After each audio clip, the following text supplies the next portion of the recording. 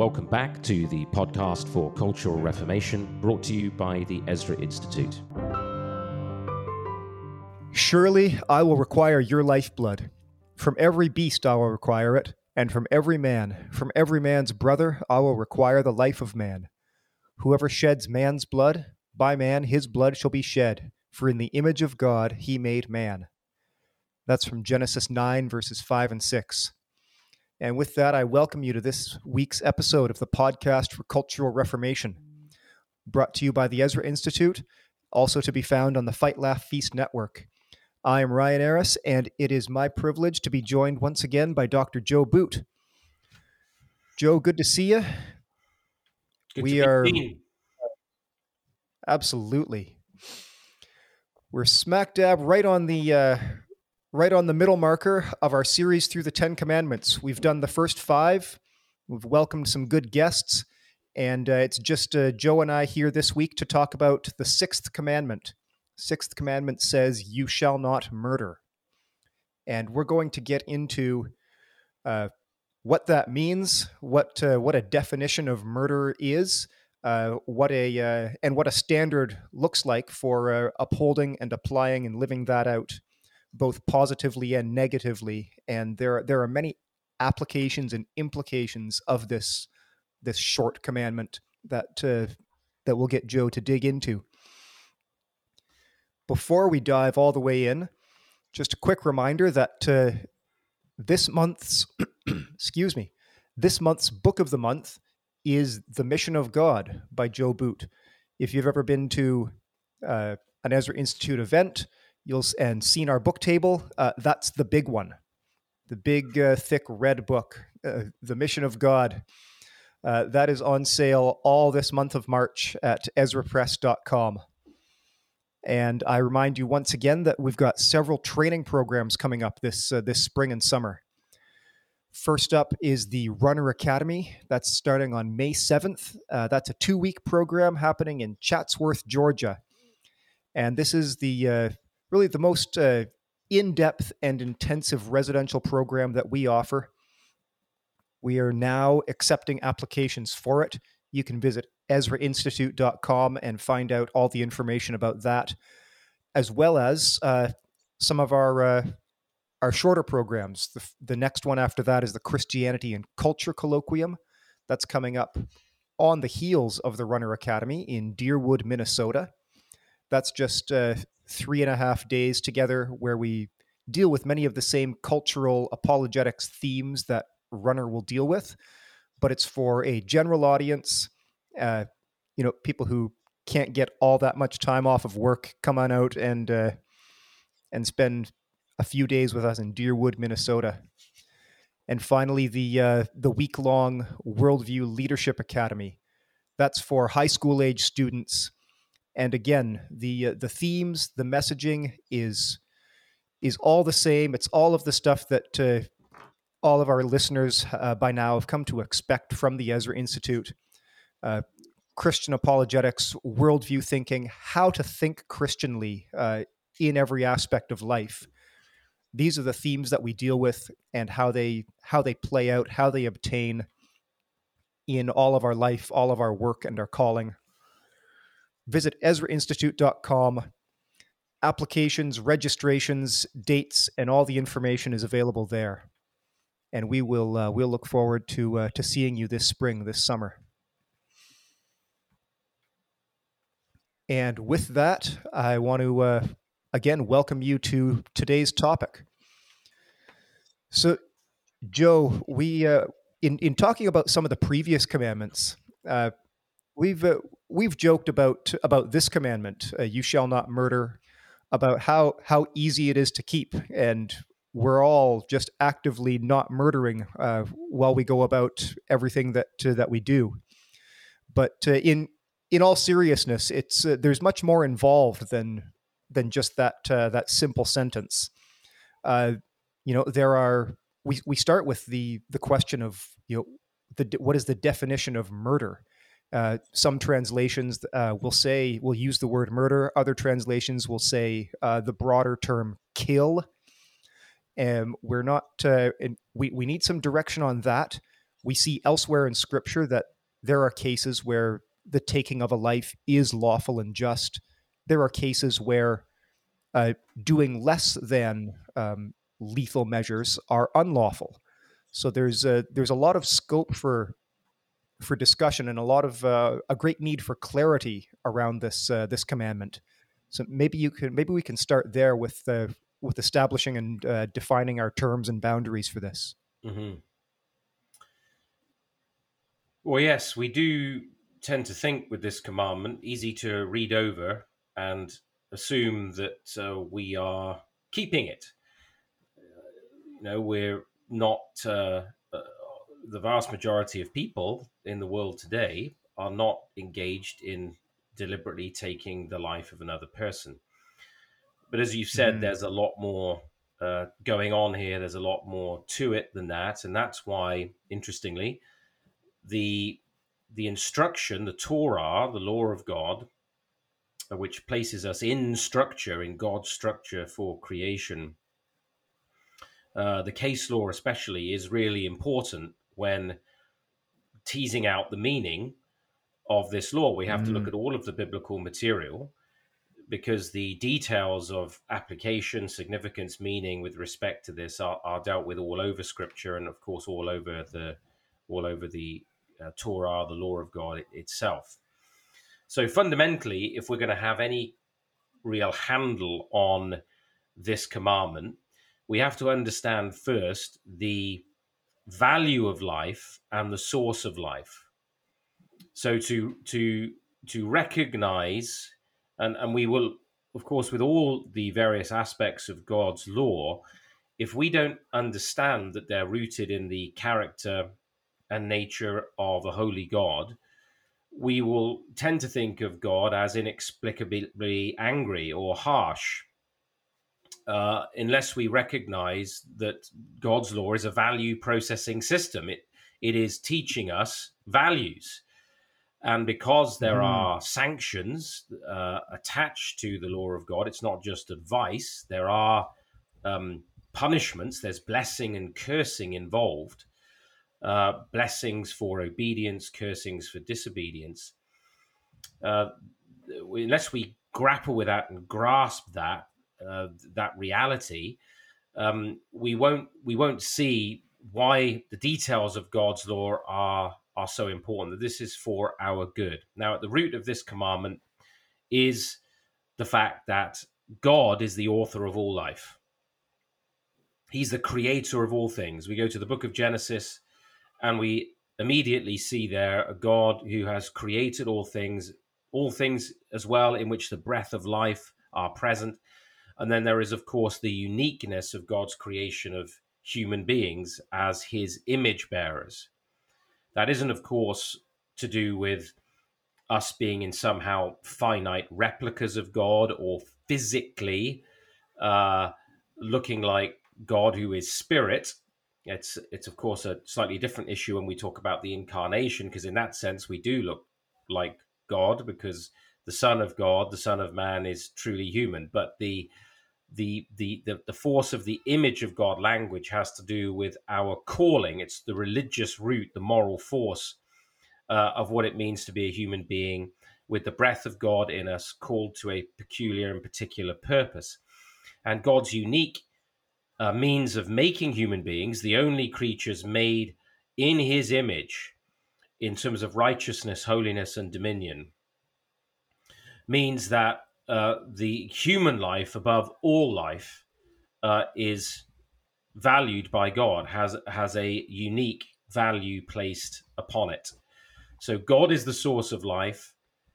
All of life is governed by God, and all life can only be taken on his terms.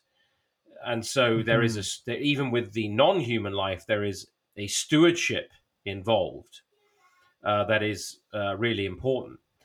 But human life, which this command refers to, this is not dealing with animal life, but with human life, is peculiarly important. And it should be noted that this commandment, so I'm so glad that you started with Genesis 9, this commandment requirement precedes the Mosaic law. Now, of course, in an important sense, we recognize the whole of the Decalogue precedes the Mosaic law in the sense that God's moral law is creation law for creation and has bound human beings from the beginning of creation. But the articulation of this particular law happens after the flood, as you've read, where God talks about the image of God in human beings as the fundamental reason for forbidding murder, the murder of a human being. And interestingly, as well, in that passage that you read, that human beings are charged with, we'll see human governments particularly, are charged with recompense, with retribution for the taking of human life. And the reason given is that human beings are made in the image of God. So the root of this command is the recognition that life belongs to God, all of life. It's in his hands. It can only be taken lawfully. It can only be taken, in other words, where God's law requires it. Other than that, we're forbidden from taking human life. Now, the Hebrew term ratzak here is, some translations, I think the King James version renders it, you shall not kill. More modern translations render this, you shall not murder, which I think is closer to the force of the meaning of the commandment.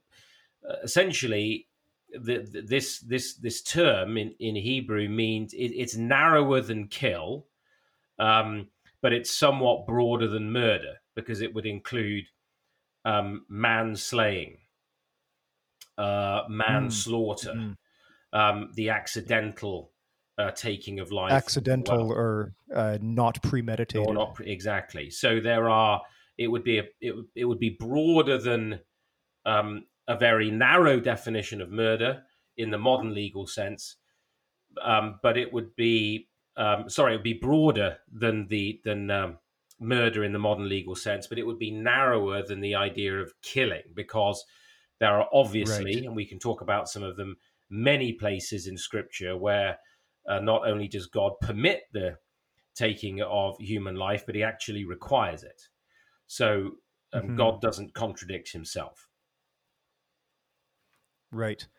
And actually, as you were talking there, that's exactly where my mind was going. That in some cases, the penalty, the death penalty, the capital punishment is required for a crime, and in Yes. some cases, it's what we might call a maximum penalty. It's not required, but it is available to the case, depending on. Well, I'm not sure what exactly it would depend on. So maybe you can clarify that as well. There are cases where the death penalty is available or potentially available, but not required. Yes. And some cases where it is mandated.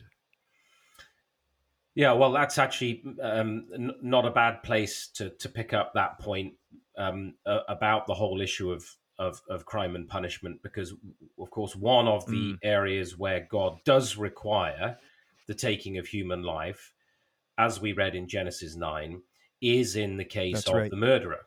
It's very interesting that modern culture is very happy to take human life with regard to abortion, to take innocent life in abortion and euthanasia and infanticide increasingly. But it is not willing to take life where God requires it in the case of the murderer.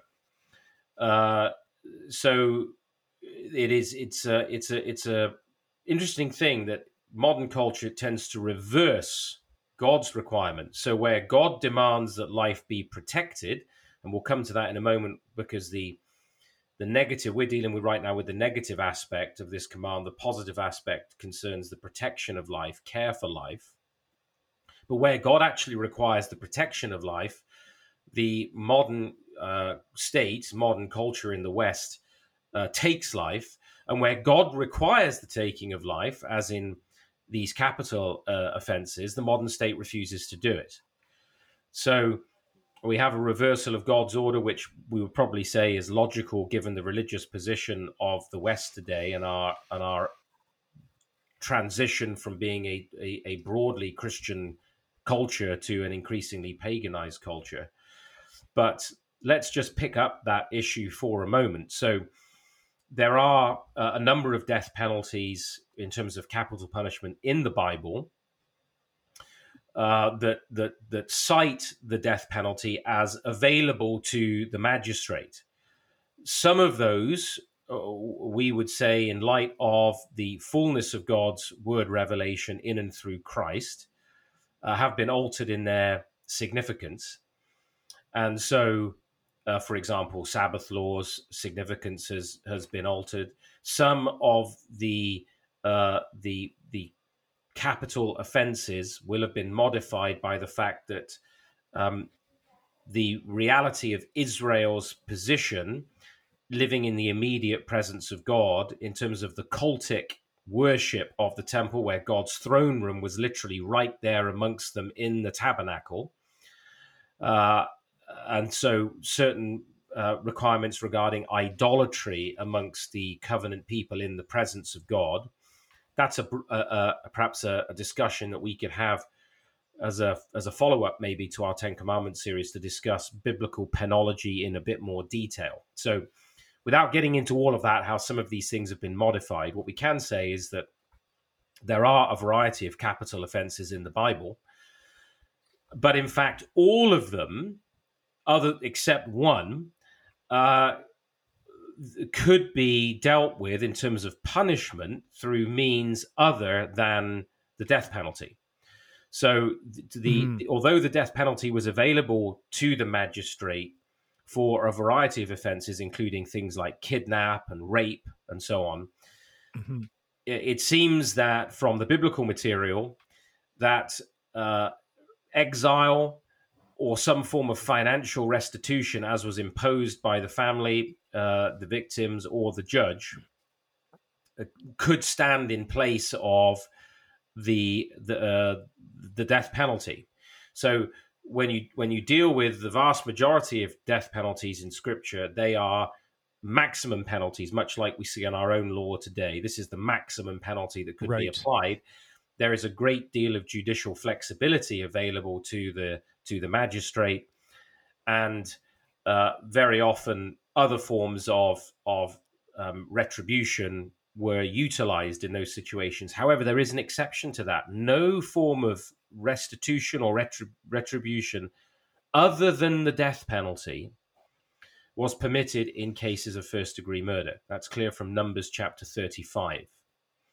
So Moses makes clear in Numbers 35 that you will accept no ransom, no restitution, no other form of recompense for the life of the murderer.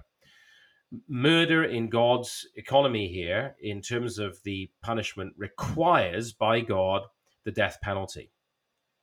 And part of the purpose of that, there are a number of purposes, of course, and there are all kinds of, we haven't got time here to digress into the various theories of punishment. That there is the issue of restraint, reform, restitution, and so on. There are many significant things about those elements to the effect of, or even the whole notion that a punishment will mean that it will deter other crimes. Those may all be significant in their place, but the fundamental issue in Scripture is tribution or retribution in terms of God's order. And it was important that it is important to God that career criminals, that those who murder, who commit the most heinous offense of taking the life of another human being, are not permitted to continue to take the lives of others, and are not permitted to live, because it is life for life. And that Yeah. is the principle of tribution, is an eye for an eye and a tooth for a tooth. That is, the punishment needs to fit the crime. In fact, in Obadiah, verse 15, we see why the penalties are appropriate to crimes. As you have done, the scripture says, it shall be done to you. Your deed shall return on your own head. And you can see similarly in Exodus 21, 23 through 25. This is the fundamental principle at work in God's law. And actually, if you want to understand the logic of punishments within the law of God, the logic of penology, it is right there in Obadiah. As you have done, it shall be done to you. Your deed shall return on your own head. God does not want the murderer, the first degree murderer, to live. The person who has deliberately taken the life of another human being, because the image of God is in human beings. And if we refuse to do what God requires with respect to the murderer, we're despising the image of God, and we're despising the source and the giver of all life. That's why it's so significant. And so it is interesting that of all these commands, murder is the one that God does not allow for other forms of restitution, other forms of punishment. This is the one that requires the death penalty. And I think that is a somewhat of a nail in the coffin of the pacifist argument of people like John Howard Yoder and the Anabaptist tradition that wants to believe that somehow the Bible endorses pacifistic notions with respect to not just to murder, actually, but to war and self-defense and all of these things. No, this is something where God requires the taking of life. It's crystal clear in the Bible. And actually, that doesn't change. I should add that doesn't change in the Newer Testament, because Paul in the book of Acts actually says, if I've done something that deserves death, I do not refuse to die. That's a good point. Yeah. That was an apt metaphor about the nail in the coffin.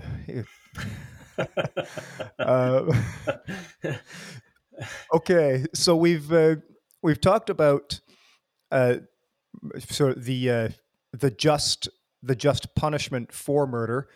We've talked about the just application of that punishment by the magistrate.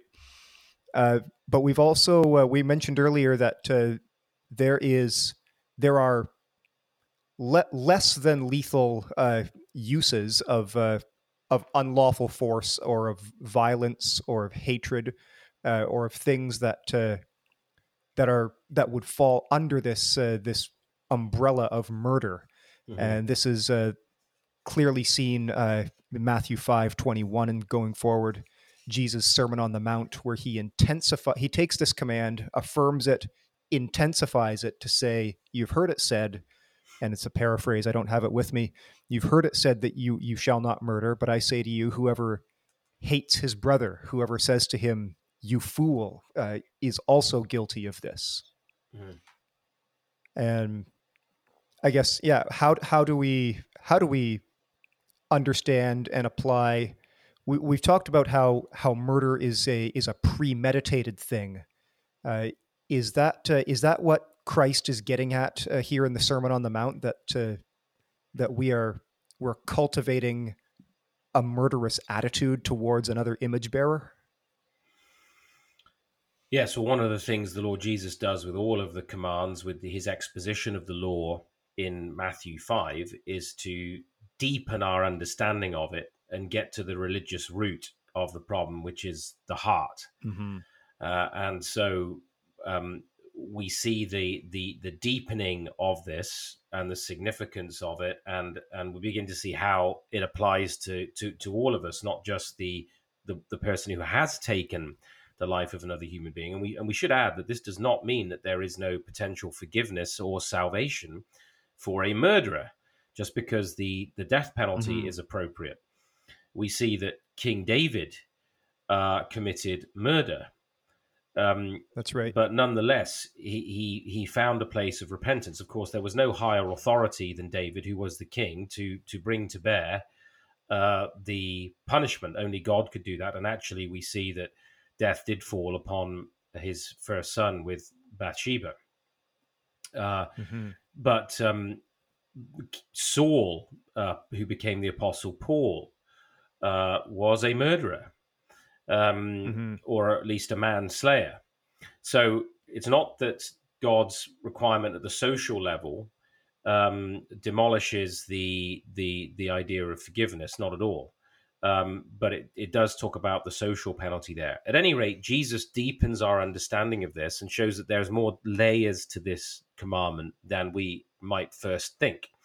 Actually, we can see that immediately by the fact that we said that this commandment doesn't so much refer to killing as it does to murder, but it's nonetheless broader than the modern narrow definition of murder. And this is why in the Older Testament there were cities of refuge that were set up, because Yes. there were Mm-hmm. instances where a person may have unintentionally killed somebody.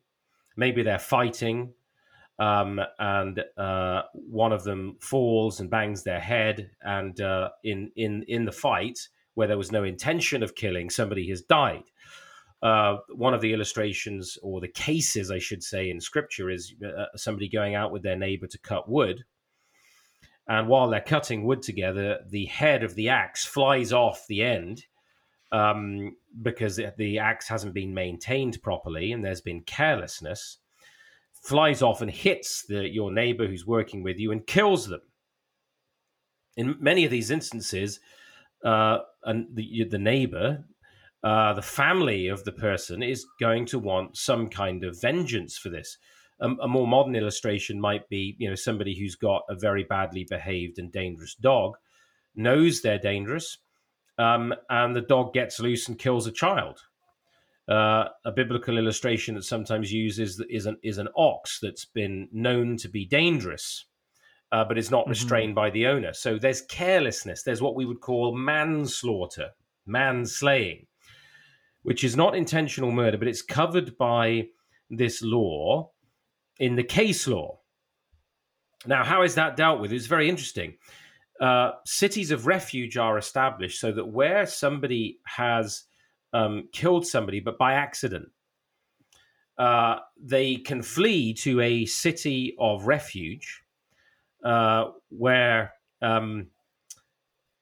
the law required that the vengeance could not be taken on them. So what would often happen in these contexts where there might have been an accidental death is that the family wants some kind of recompense, vengeance, often the death of the person who's been involved. Think about, for example, in modern terms, driving under the influence of alcohol. No deliberate intention to harm anybody, but the carelessness, the disregard for human life is there. And actually, we know that deserves punishment. So what's it going to be? So, but in a situation where somebody's died, but it's not clear what was this intentional, was this a deliberate act, etc. Somebody could, in the Older Testament, could flee to a city of refuge, and once there, the slayer, people trying to take vengeance on this person, were not allowed to take their life, and the judge would then judge whether or not this particular instance was in fact accidental or whether it was deliberate. If it is accidental, then there is no vengeance cannot be taken on this person, and they are to remain in the city to make sure that they don't become the victims of lawless vengeance. They remain in the city until the high priest has died. And that's very interesting because you see something of, again, a foreshadowing of Christ there. There needs to be some kind of a death nonetheless in order for this person to be able to leave the city of refuge and not have the threat of death hanging over them. So only after the high priest had died could they safely leave the city of refuge and know that they had the protection of the law. So there is a significant difference here a significant nuance between murder and manslaying. Now, at the root of all of that, though, is what Jesus is fundamentally driving at, which is an attitude of the heart. Because whether it's murder or manslaughter, manslaying, there is an attitude that we are meant to have towards others and towards the life of others. There is a posture that we are meant to have towards the life of our neighbor, and this is what Jesus is really driving at. He says in Matthew 5, "You have heard that it was said to those of old, 'You shall not murder,' and whoever murders will be liable to judgment. But I say to you that everyone who is angry with his brother will be liable to judgment. Whoever insults his brother will be liable to the council. Whoever says 'you fool' will be liable to the hell of fire. So if you are offering your gift at the altar and there remember that your brother has something against you, leave your gift there before the altar and go. First be reconciled to your brother, then come and offer your gift. Come to terms quickly with your accuser while you are going to him to court, lest your accuser hand you over to the judge and the judge to the guard and you be put in prison. Truly, I say to you, you will never get out until you have paid the last penny." And of course, there's Matthew 5, but there's also Matthew 18, which gives us a similar message. Mm-hmm. Mm-hmm.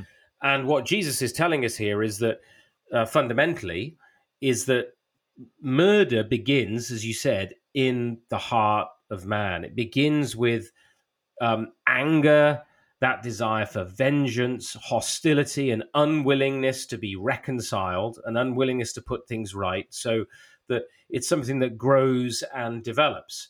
I mean, more often than not, although we can talk about crimes of passion that happen in the moment, taking somebody's life is typically something that is premeditated in cases of murder. It's something the person has thought about. They've become angry, resentful, vengeful, filled with hatred.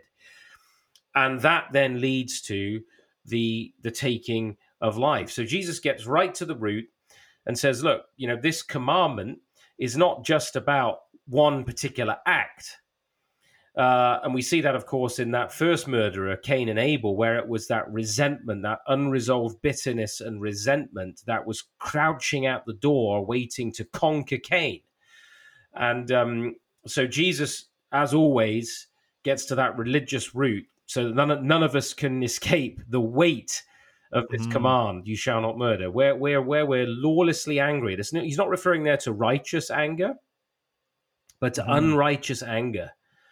To bitterness and resentment. And he interestingly gives that illustration of being reconciled with your brother. Now, think about that for us as Christians in the life of the church.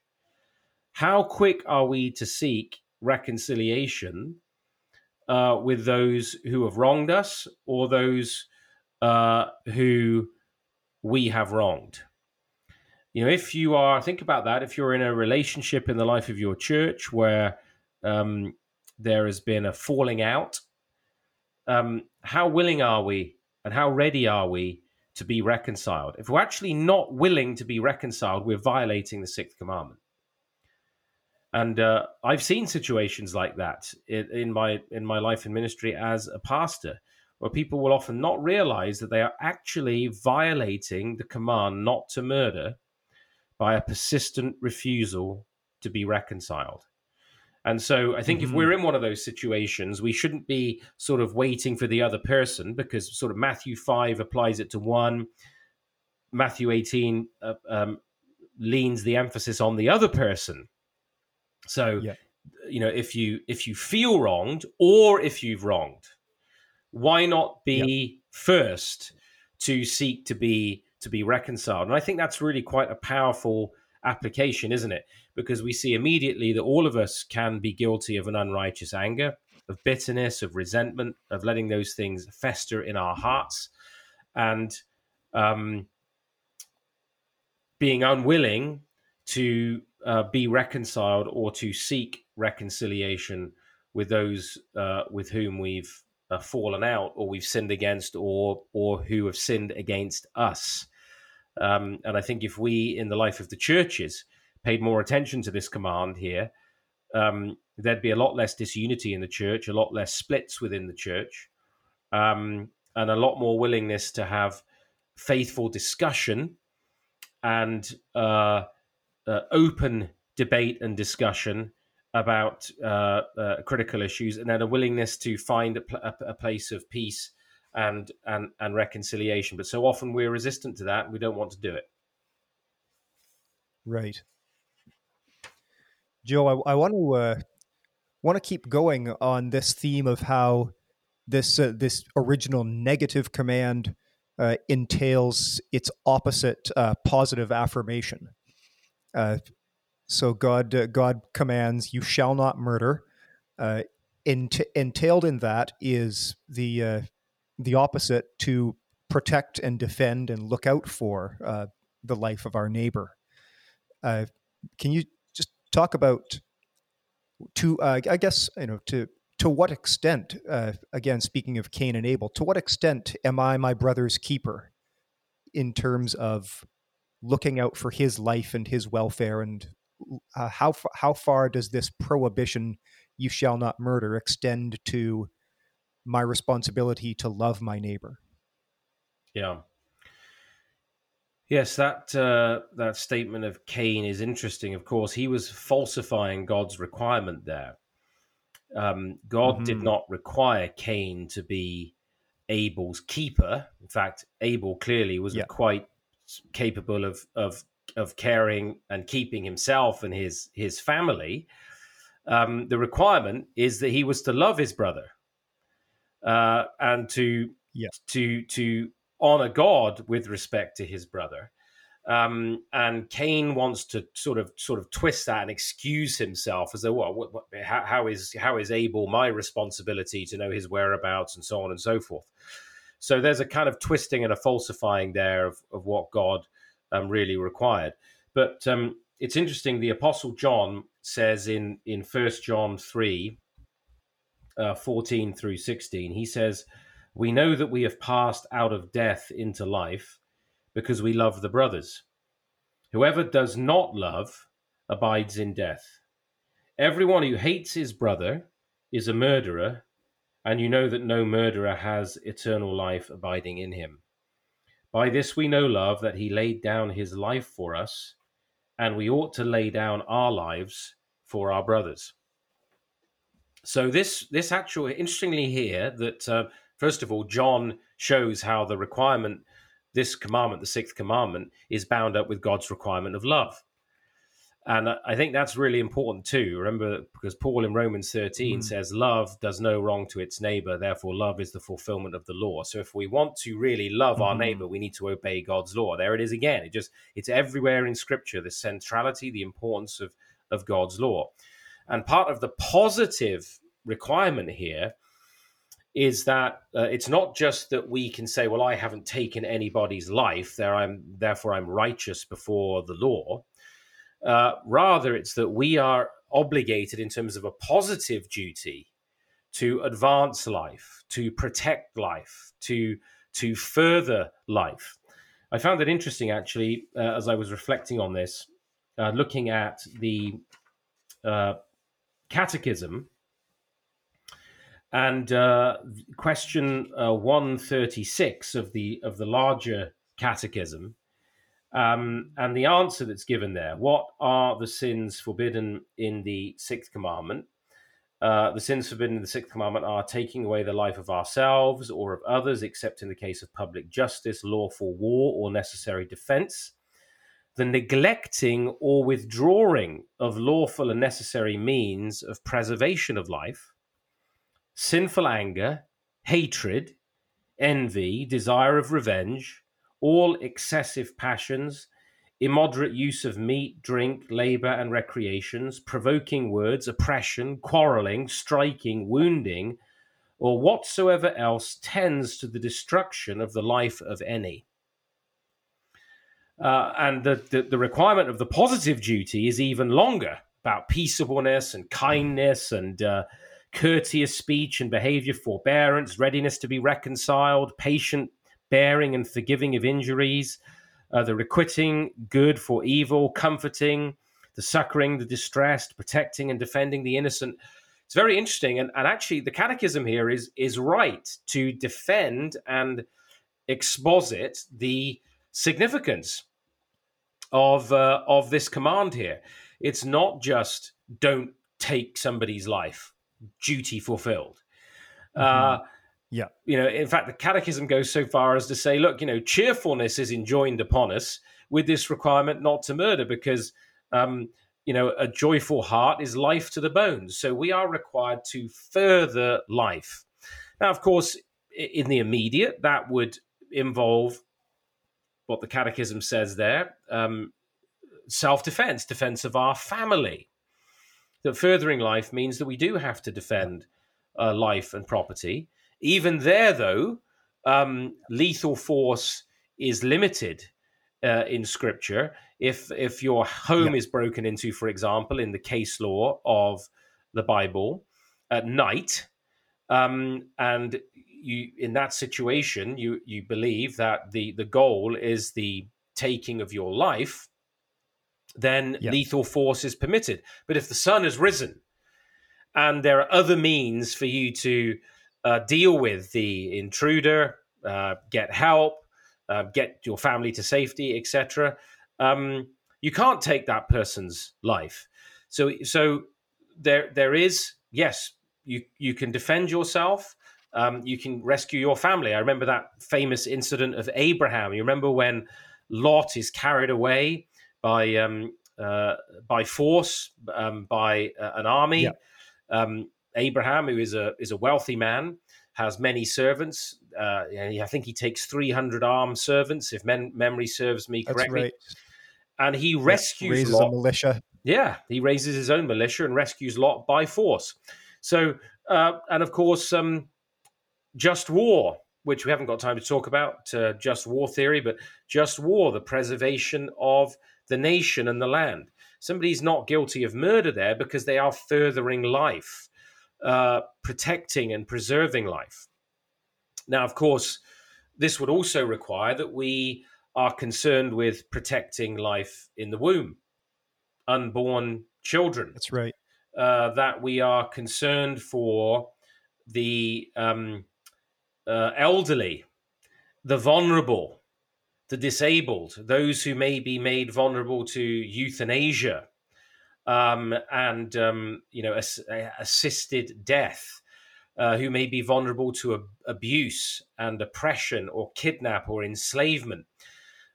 This we have to be concerned about as Christians. The requirement of God's law is that we further the life of others. So anything that furthers life and advances people's life, care, kindness, courtesy, gentleness, these are the kind of things, the things that bring health and life to people are the things that God wants us to be concerned with. The Bible is clear, for example, to take perhaps a topical issue for our culture today in the West, which is so addicted to abortion and basically state-sanctioned murder of the unborn, and increasingly in the West, state-sanctioned murder of the elderly, is that, just read Psalm 139 and see what God says about life in the womb. Case law shows in the book of Exodus that in the incident of, for example, a pregnant woman being caught up in a struggle that's going on between two men, if it causes a premature delivery of those children and there is harm, it's murder. That's right. So that's life in the womb. There is no point at which you see what Jeremiah talks about being called from his mother's womb. You see that John the Baptist leapt in his mother's womb when Mary comes and meets with Elizabeth. You think about the reality of the incarnation. At what point could we possibly say that Jesus Christ is not a person once the seed of God has been planted? The conception is by the Holy Spirit, Scripture says. So that at the conception there, we're dealing with God the Son. We're dealing with the person of the Lord Jesus Christ. There's no point in the development of a human being. There's our conception and there's our death. beyond that, it's just we're getting older. As we're conceived, and then we get older till we die.